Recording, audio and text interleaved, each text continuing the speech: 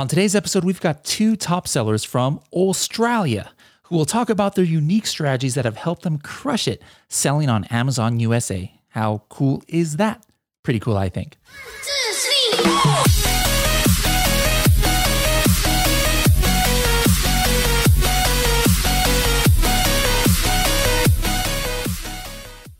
Hello, everybody, and welcome to another episode of the Serious Sellers Podcast by Helium 10.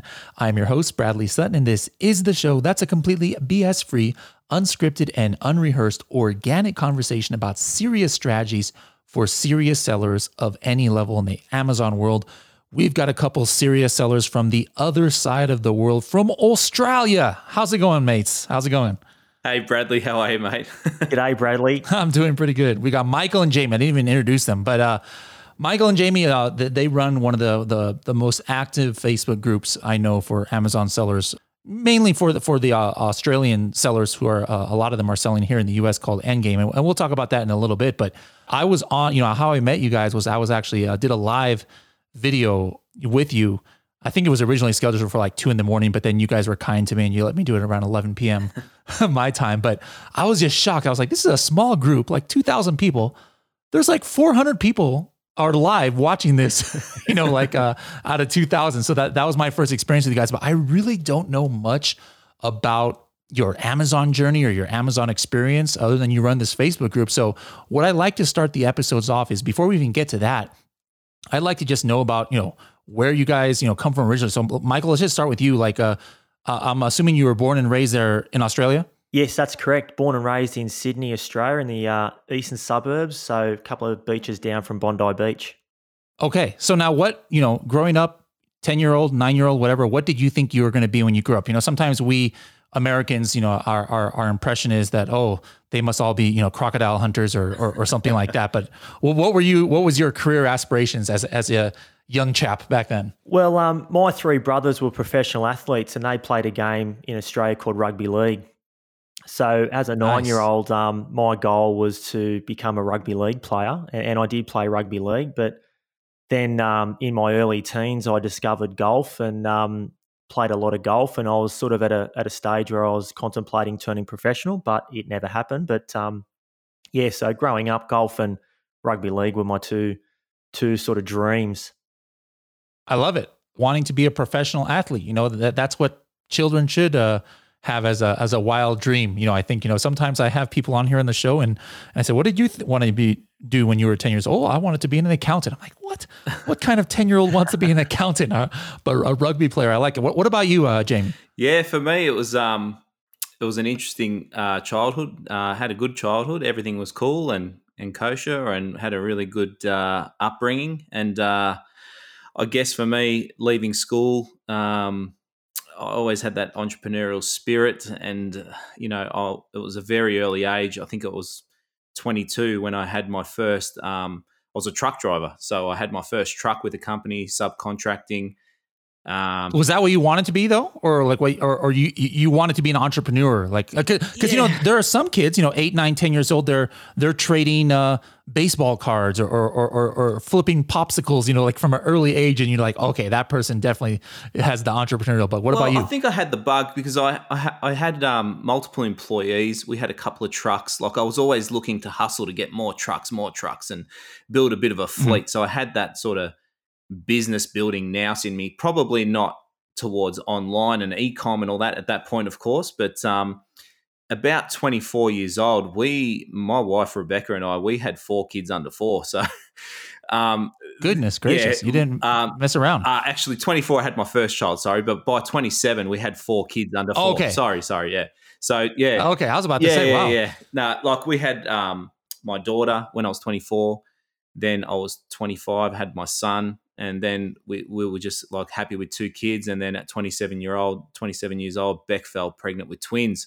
So it was hectic. 4 kids under 4. So before the truck though, then did you, upon graduating, I'm not sure what you guys call it there, but we call it high school over here. But did you go into university or did you go directly kind of just like directly to the truck? Yeah, look, I lived in a country town and, a little bit stereotypical. We sort of left the country town to go work at the meatworks in the country town. It was a little bit, a little bit backwards there for all us guys. There was a few people that went on to university, but it was like, oh, you finish school and then you go work at the meatworks and you get good money there and you catch up with your friends on the weekend and all that sort of thing. And then next thing, I had an opportunity to buy a truck in a concrete plant. So I had concrete trucks. I had 3 at one point. Then the GFC hit for us and I pivoted towards the chemical industry and bought a semi-trailer with a chemical company down here. And that was a really good job. And but a lot of hours, like I was doing 14 hours a day driving, as a lot of truck drivers do. And Australia's a big country. So there's a lot of land to cover.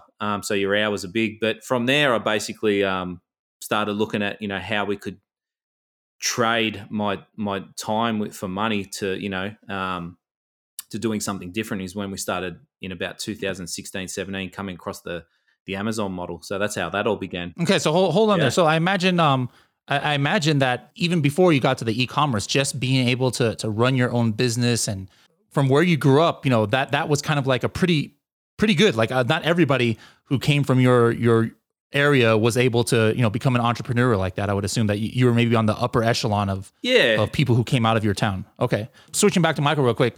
We fast forwarded too much with Jamie here. He was hogging all the spotlight here. But Michael, what about you upon, graduating high school? You said, no, you didn't make it into the professional athletics. So what did you do? Did you start working straight away like Jamie or did you attend university? So I didn't attend university at all.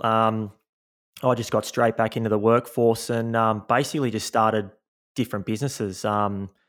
Started a real estate buying business, and I was in real estate for a number of years and launched a couple of startups within that industry. And then that just progressed from business to business. So I was fortunate to grow up, seeing a father that was, very entrepreneurial.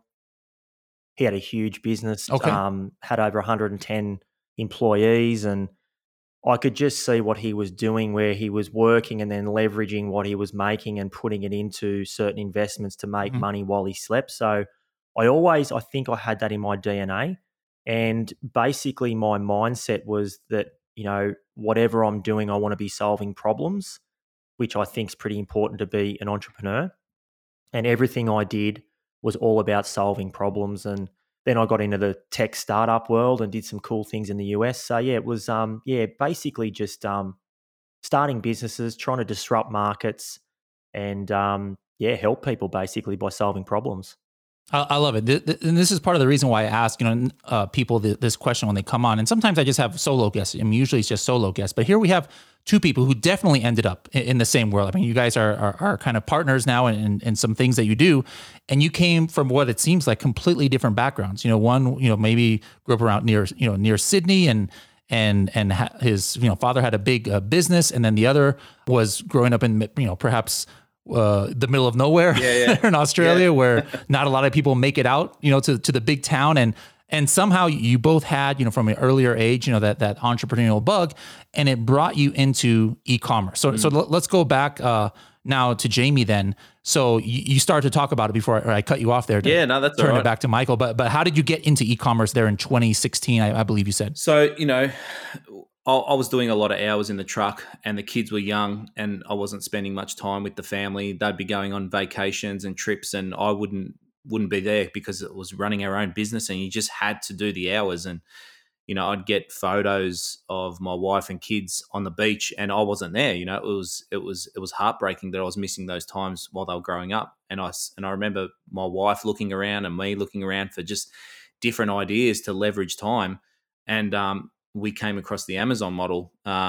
We did a course. We learned how to do it through some events here in Australia. We met another gentleman who ended up becoming our business partner in our Amazon business. And we launched the brand early days, my wife and I, before meeting our business partner, which was, just a learning curve. We sold some stuff in homewares that, really didn't do too well.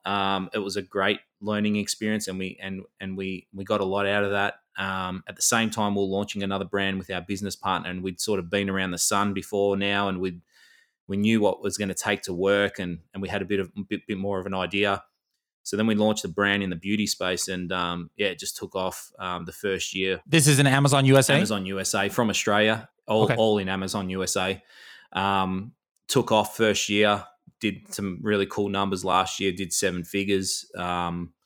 This year we had a little bit of drama with COVID and stock, and like everyone's, I guess, been battling all year. It's a common thread through everyone this year that they've been down a little bit. So, but we're still in the game. We're still kicking goals, and next year's looking really ominous. And that was the intro into Amazon, I guess. That that was pretty much it. How about you, Michael? Was it similar? That did you have a family at the time? You wanted to see something you allowed you to spend more time with them, or was it just a complete different pathway to Amazon? Yeah, slightly different. I mean, I've got three daughters, and I suppose I was fortunate where I had a lot of time just with the things that I was doing, where I could spend a lot of time with my daughters and whatnot. But how I got into e-com, I remember I was on a business trip in LA, and I was staying at a hotel in Beverly Hills, and this thought came to me. And I said, there's got to be a better way to earn passive income. And then I was just doing some research on the internet, and I came across e-commerce, and in like specifically drop shipping. So to cut a long story short, I actually was a drop shipper. I was drop shipping products out of China into the US via Google Shopping. And I grew that up to about 700 SKUs, which was really fun. It was very educational. Much harder than Amazon. So it was like I've served my apprenticeship with e-commerce via dropshipping. And then I discovered Amazon, and that was just something that really appealed to me because I love the branding side of things, the brand ownership and all that, and owning the whole journey as opposed to dropshipping being, you're using software to automate things and stuff's getting sent to suppliers in China and they ship it to, someone in Minnesota. I loved owning and putting my DNA and my fingerprints all over the journey, and did a course and via obviously the Australian Amazon community met Jamie. Him and I really connected, and so I've got a brand. We've got 4 products. We've got our 5th product finishing production tomorrow, I believe, and we're doing really well. COVID didn't really affect our niche. We did really well. The only thing that happened was that we ran out of stock, which is obviously a no-no. But that's my journey into the e-commerce world, and in particular Amazon. And we haven't looked back. So, did you have a full year last year in private label space on Amazon, or did you just start last year? So I've been in e-com since probably, I think it was early 2018, and I got into Amazon with a test product early last year. And then our main products and brands started probably middle of last year. So I've been 12 months with our current brand, which is doing really well. So we're really happy with how it's tracking and stuff. So only 4 products total, you said, right? That's correct. Yep. And I got a 5th one finishing production in the one brand. And so what is your, maybe estimated gross sales by the end of the year this year, would you say? Well, because we ran out of stock, it was a bit of a nightmare because obviously production took a lot longer. But we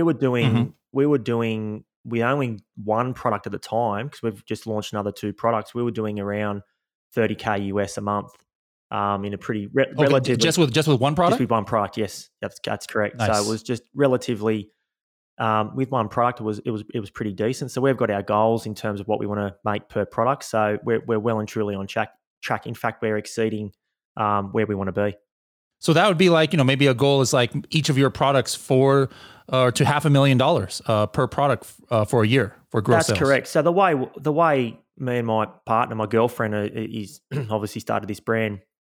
We look at if we earn $15,333 per product and we have 5 products, that's $1 million turnover a year. So it's $83,333 roughly per month, which is $1 million gross. So if we aim for what's your target profit margins after considering your overhead and PPC and things Michael's like that? got ridiculous profit margins. Yeah, so we're pretty fortunate that we've got plenty of margin. our target margin's around 30%. So based on our, I suppose, forecasts or goals, 330,000 odd dollars of profit US, obviously. And then if you think about an exit in a couple of years, we probably want to do maybe one or two more Q4s and really embed the brand. We can obviously potentially do a pretty decent exit. All right, quick break now for my BTS. Remember, that stands for whatever you want to. Bradley's 30 seconds, behind the scenes, beautiful, terrific strategies, whatever you want it to be, but here it is. This one is going to be about how to get indexed for keywords that you don't even have in your listing. Now, you might be wondering, well, why would you want to be indexed for a keyword that's not in your listing? Wouldn't you just put it in your listing? Well, sometimes there's keywords out there that might be forbidden keywords on Amazon, but still have a lot of search volume, such as CBD related keywords. And I gave this tip in a blog I wrote a while back, but what I did was I didn't want to put CBD in the listing because I would get suspended. So I took the top selling products for those keywords, and I made sure that their top phrases that didn't have CBD, I put throughout my listing in hopes that Amazon would relate my product to theirs. And then when I did an automatic campaign, sure enough, as soon as I launched, Amazon started showing me for those CBD related keywords. And then once I got some conversions in PPC for those keywords, Amazon indexed it for me, even though I didn't have those keywords in my listing. Now, Jamie, I know you started, a few years ago and things change on Amazon, but because of your community, you are talking to hundreds of Australians who are launching even this year in the United States. Can you briefly go over what's the process? Because somebody in Australia, might be reluctant. They know that they want to sell it in the USA because that's where maybe the money is. But like, wait a minute, I'm not an American citizen. Do I need to have a bank account? Do I need to make a corporation? What documents is Amazon going to ask me for, et cetera, et cetera. So can you briefly go over with what you know as far as this year, the most up-to-date information you have? What is the in general process that it would take an Australian citizen to start selling in America? Yeah, no worries. Look, there's a lot of nuances, but generally speaking, Australian citizens, the best thing to do is open a proprietary limited company here in Australia, and that is totally fine for Amazon in the US. The utility bills and all your addresses, you have to make sure they match up. So company name, banking details, addresses, utility bills must be all the same. For your registered business addresses here in Australia. It's a little bit different, I guess, for banking for us because you guys are in the US, so we need virtual accounts and FX accounts. So, there's a number of different service providers out there, that people can have a look at. We need those in Australia to be paid into US dollars. If you get paid, there are US accounts with the banks here in Australia, but Amazon pay you from the bank of origin. So if you've got a US account with an Australian bank, because it's an Australian bank, you'll get paid in AUD dollars, Aussie dollars, and the exchange rate from Amazon to Aussie dollars is pretty terrible. So it's best to have, and everyone does, it's best practice to have virtual accounts. And make sure that all your utility bills and all your registration paperwork all match up. As long as it all marries up, addresses and everything like that, it's fine. That's generally. So then, as a entity, you could do it as an individual, as an Australian individual. You don't have to set up like an American corporation for it. That's correct, but it's probably not advised to do it as an individual. You probably should set up a business like your LLC. We're called a proprietary limited. So it's best to set up a business here and to keep all that separate for tax purposes here in Australia, collecting and paying GST on goods and services that you use for your business, and also profits, and registering with the Australian government with all your taxation and all your accountants and stuff like that. There's a few accountants that are now in Australia that are pretty aware about this Amazon e-com thing, and they're all over it. And there's a few good ones out there that can help people in the industry now in Australia, helping with that transition from US side to AUD. But it's quite straightforward. People maybe put a little bit too much emphasis on how difficult it be, but it's really not. If you just line up all your ducks and make sure everything matches, we've seen people that have absolutely no problems at all. Okay. Excellent. Now, Michael, I know, most of your community and you guys yourselves, you are mainly selling in the US, but Amazon Australia has grown a little bit, I would assume, a little bit slower than maybe some people expected. What do you know of anybody who's doing really well though in Amazon Australia? Like, is somebody who's absolutely crushing it? I mean, what does that mean? Does that mean that they're making or they're grossing 100,000 a year or something? Because, when you say, oh man, this person's a upper echelon here for the United States, they're making maybe, $1 million or $2 million. But what's the most that somebody's doing a year in Amazon Australia that you know of, Michael? Look, Amazon Australia is very very early stage. It's very young. Mm-hmm. I wouldn't say it's a very mature market. Now, I don't sell in Australia, but we do have some students that do. And I'm led to believe that the data that's available for selling on Amazon in Australia is nowhere near as sophisticated as selling in the US. So there are, I suppose, certain guesses you need to make when entering the market. But as far as I'm aware, we do know some people that are doing quite well, but they're not doing that level. Now, Jamie, you were selling in Australia at some stage last year. Do you want to maybe potentially add to that? Yeah, look, I think, Brad, the people that we see selling in Australia compared to the US would be probably on an average 10%. So whatever you're doing in the US, probably 10% of that is potentially coming from or being made up from Australia. Like Michael said, the market is just so new. There's 2 fulfillment centers now. There's one in Perth, so that's 3. One getting built in Brisbane, so there's 4 fulfillment centers in Australia. Very, very far apart when you think about one side of Australia to the other. But like Amazon they don't come here to play games, as we all know. The beast that they are. To give you a bit of an idea of the landscape here, eBay has been the stronghold of e-com sales in Australia for a long, long time. eBay is the go-to platform. If you want to buy something in Australia, you jump on eBay. That's starting to change. People are jumping onto Amazon, and we're starting to see maybe it equal out and maybe potentially same listings on eBay on Amazon.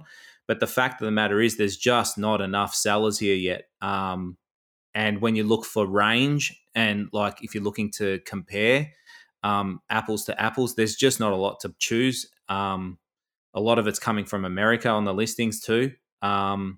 So people still tend to... Are there some categories that maybe you would suggest not or looking into? Like, for example, when we're thinking about doing things in other countries, you obviously have to always take in mind the current, e-commerce state or the culture or different things. And some products that are really amazing in the USA might not be great at all for Germany and vice versa. Yeah. But is there one category that maybe you, like if somebody's doing well in the US, you suggest they look into? I think the other angle to look at it, Bradley, is it's so easy to rank here. And if you've got a really good product that solves an awesome problem with a great offer and you're from another country and you want to sell in Australia, PPC's next to nothing. You probably don't even need PPC. To start ranking on all your keywords is very easy. There's not many competitors. So if you've got something that's half decent and you've got a great offer, like it is a market where you can control a little niche or a part of a niche because it's so new. And because we're shifting into that area where it is becoming more popular, people that have got accounts in Australia and with decent products are poised to strike, and they'll do well. They really will do well. Okay. Good thing to know. Let's go back to Michael now. Your success has come from 4 main products. Did you have to discontinue any products, or these are the 4 products that you started off with? Yeah, these are the 4 products I started off with. So I did do a test product early last year just to, I suppose, sink my teeth into the process and understand it more.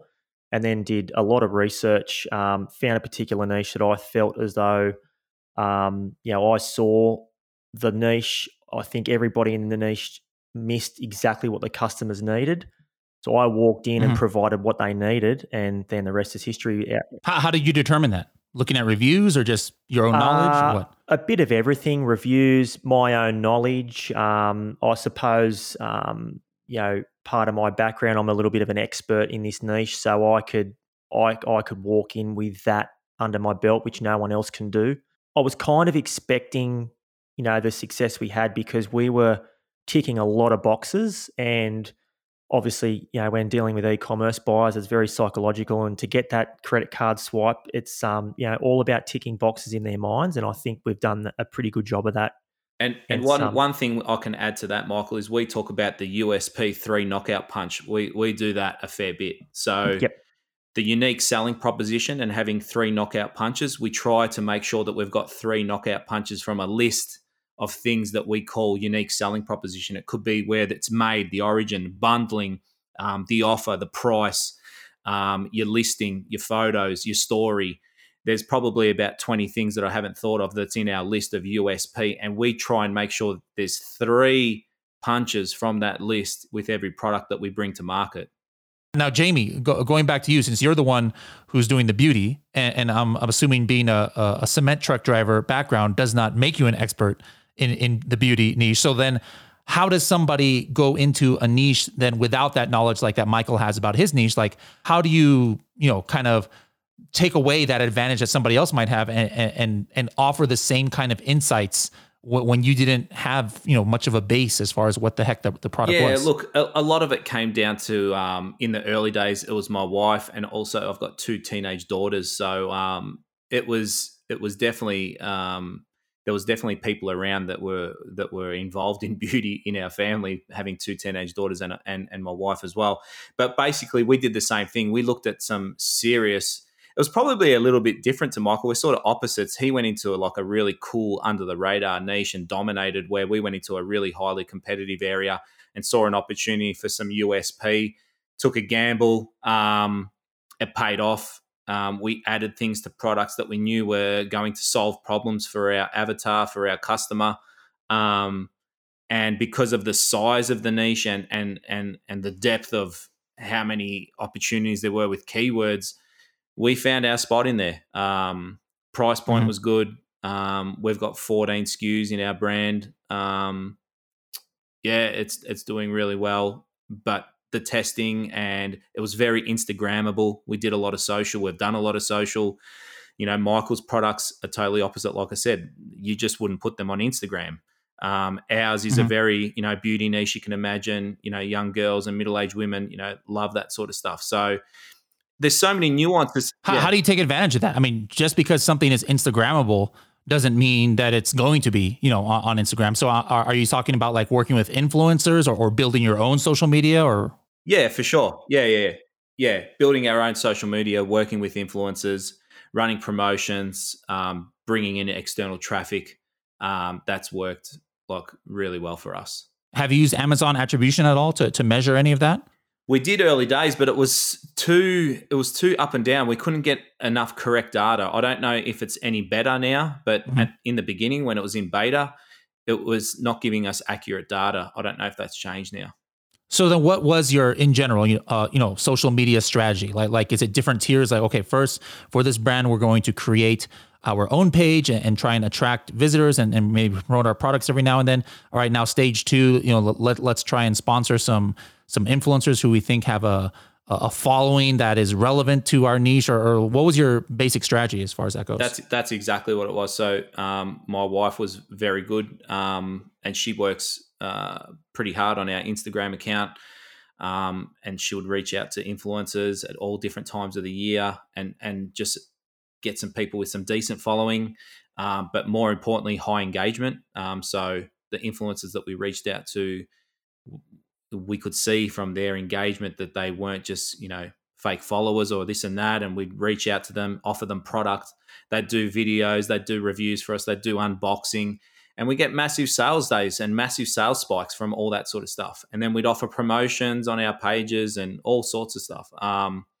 And we've been doing that for a year and a half now. And you can really tell without even attribution, when we're running a promotion for, 4 or 5 days, the sales go through the roof. But you can't always ask, you know what I mean? You got to give a bit. So we'll have, a week or 2 where we're just giving content and doing some cool stuff, and then put a promotion on. And you can definitely see, the after effect of that from sales.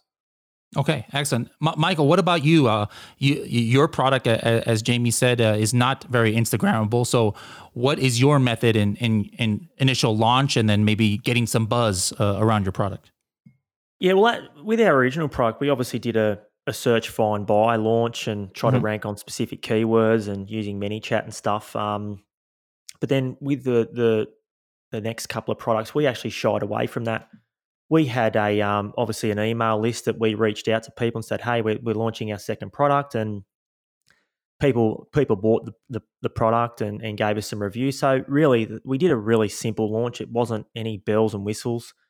Primarily, I suppose, we would just want to be careful with the whole ManyChat and search, find, buy launch strategy. There was lots of different things in the Amazon world that Amazon are cracking down on that type of thing. So just a pretty simple launch. I suppose if you've got a great product that solves a problem, there's demand for it, and you can weave your story in it, and you're a bit of an expert, I think things sell themselves, and we're really happy with how these new products have been tracking in terms of their launch. So, yeah.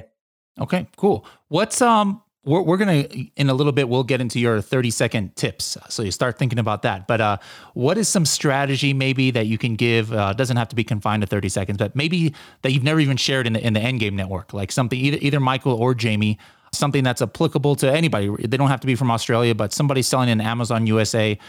Some ninja tactic, not necessarily a hack. We don't promote any of those here, but just something that is a simple one. Like you've already given a couple of those, like the gas thing and then the P3 or whatever. I think the knockout punch thing. Those are interesting. What's something else though that maybe even your Endgame Network you haven't shared with them? Oh, look, things that we talk about. We've got a small private group of students, Bradley, that we deal with, and one of the most important things that our students have got through the program with us over the last 7 months, working with them is, and we can tie this back to Amazon as well, but it's definitely the mindset stuff. Okay.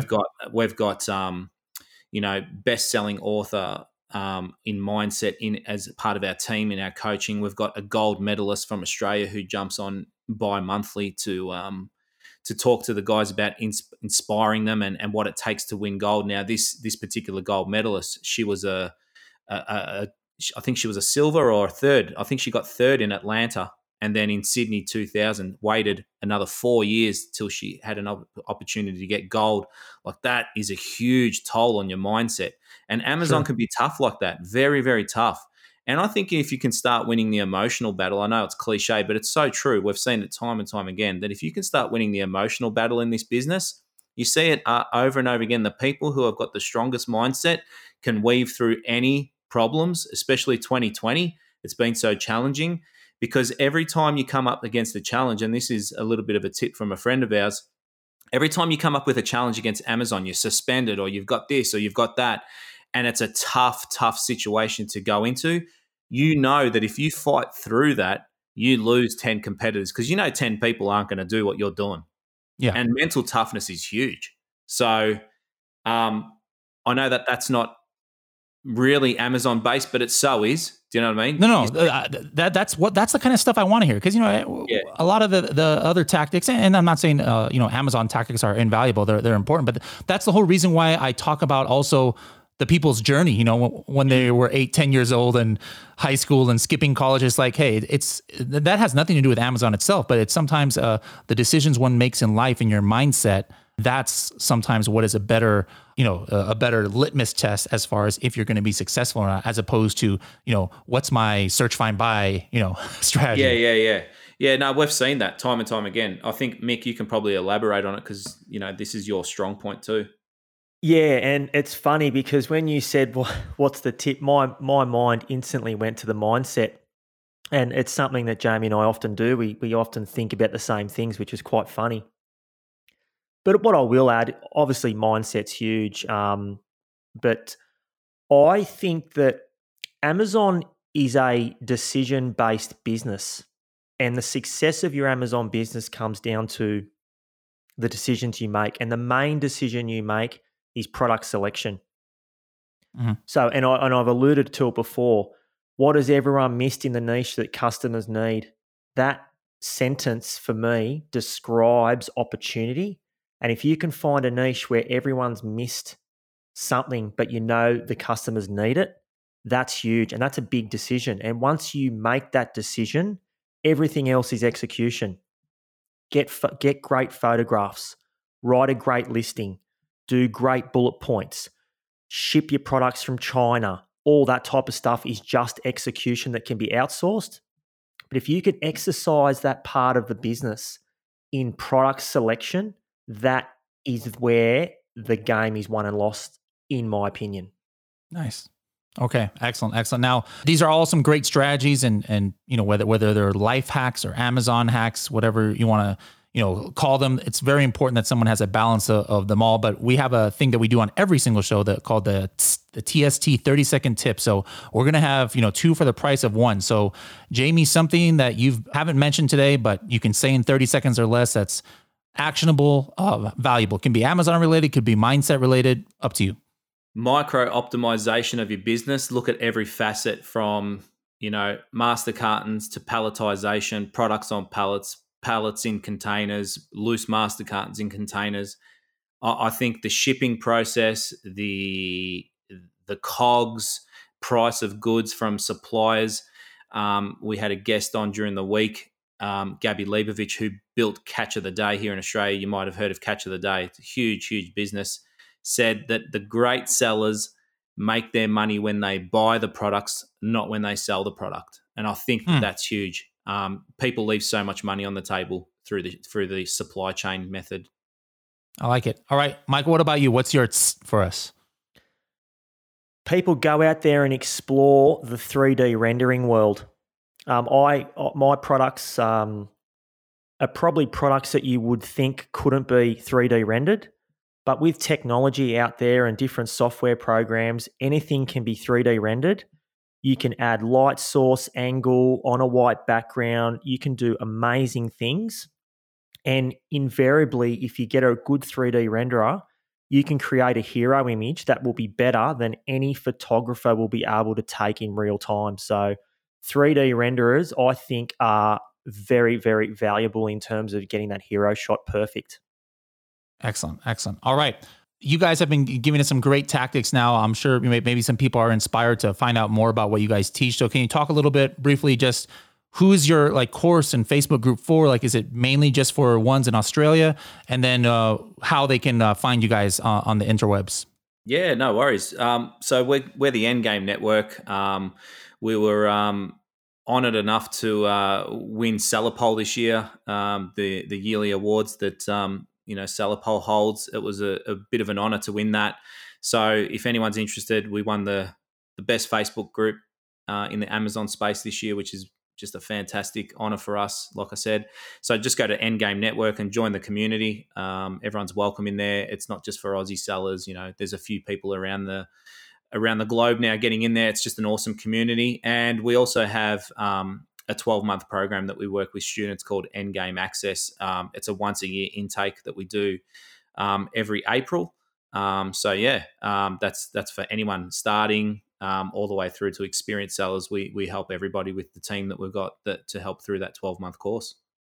Excellent. Excellent. All right, guys. Well, I'd love to reach out to you maybe end of 2021 and see how you guys were able to scale your business, and hopefully when the world gets back to normal in 2021 and just touch bases with you again. But thanks for coming on here, and I'll need to maybe make a return trip to go talk to that amazing group of people you got there in the Endgame Network.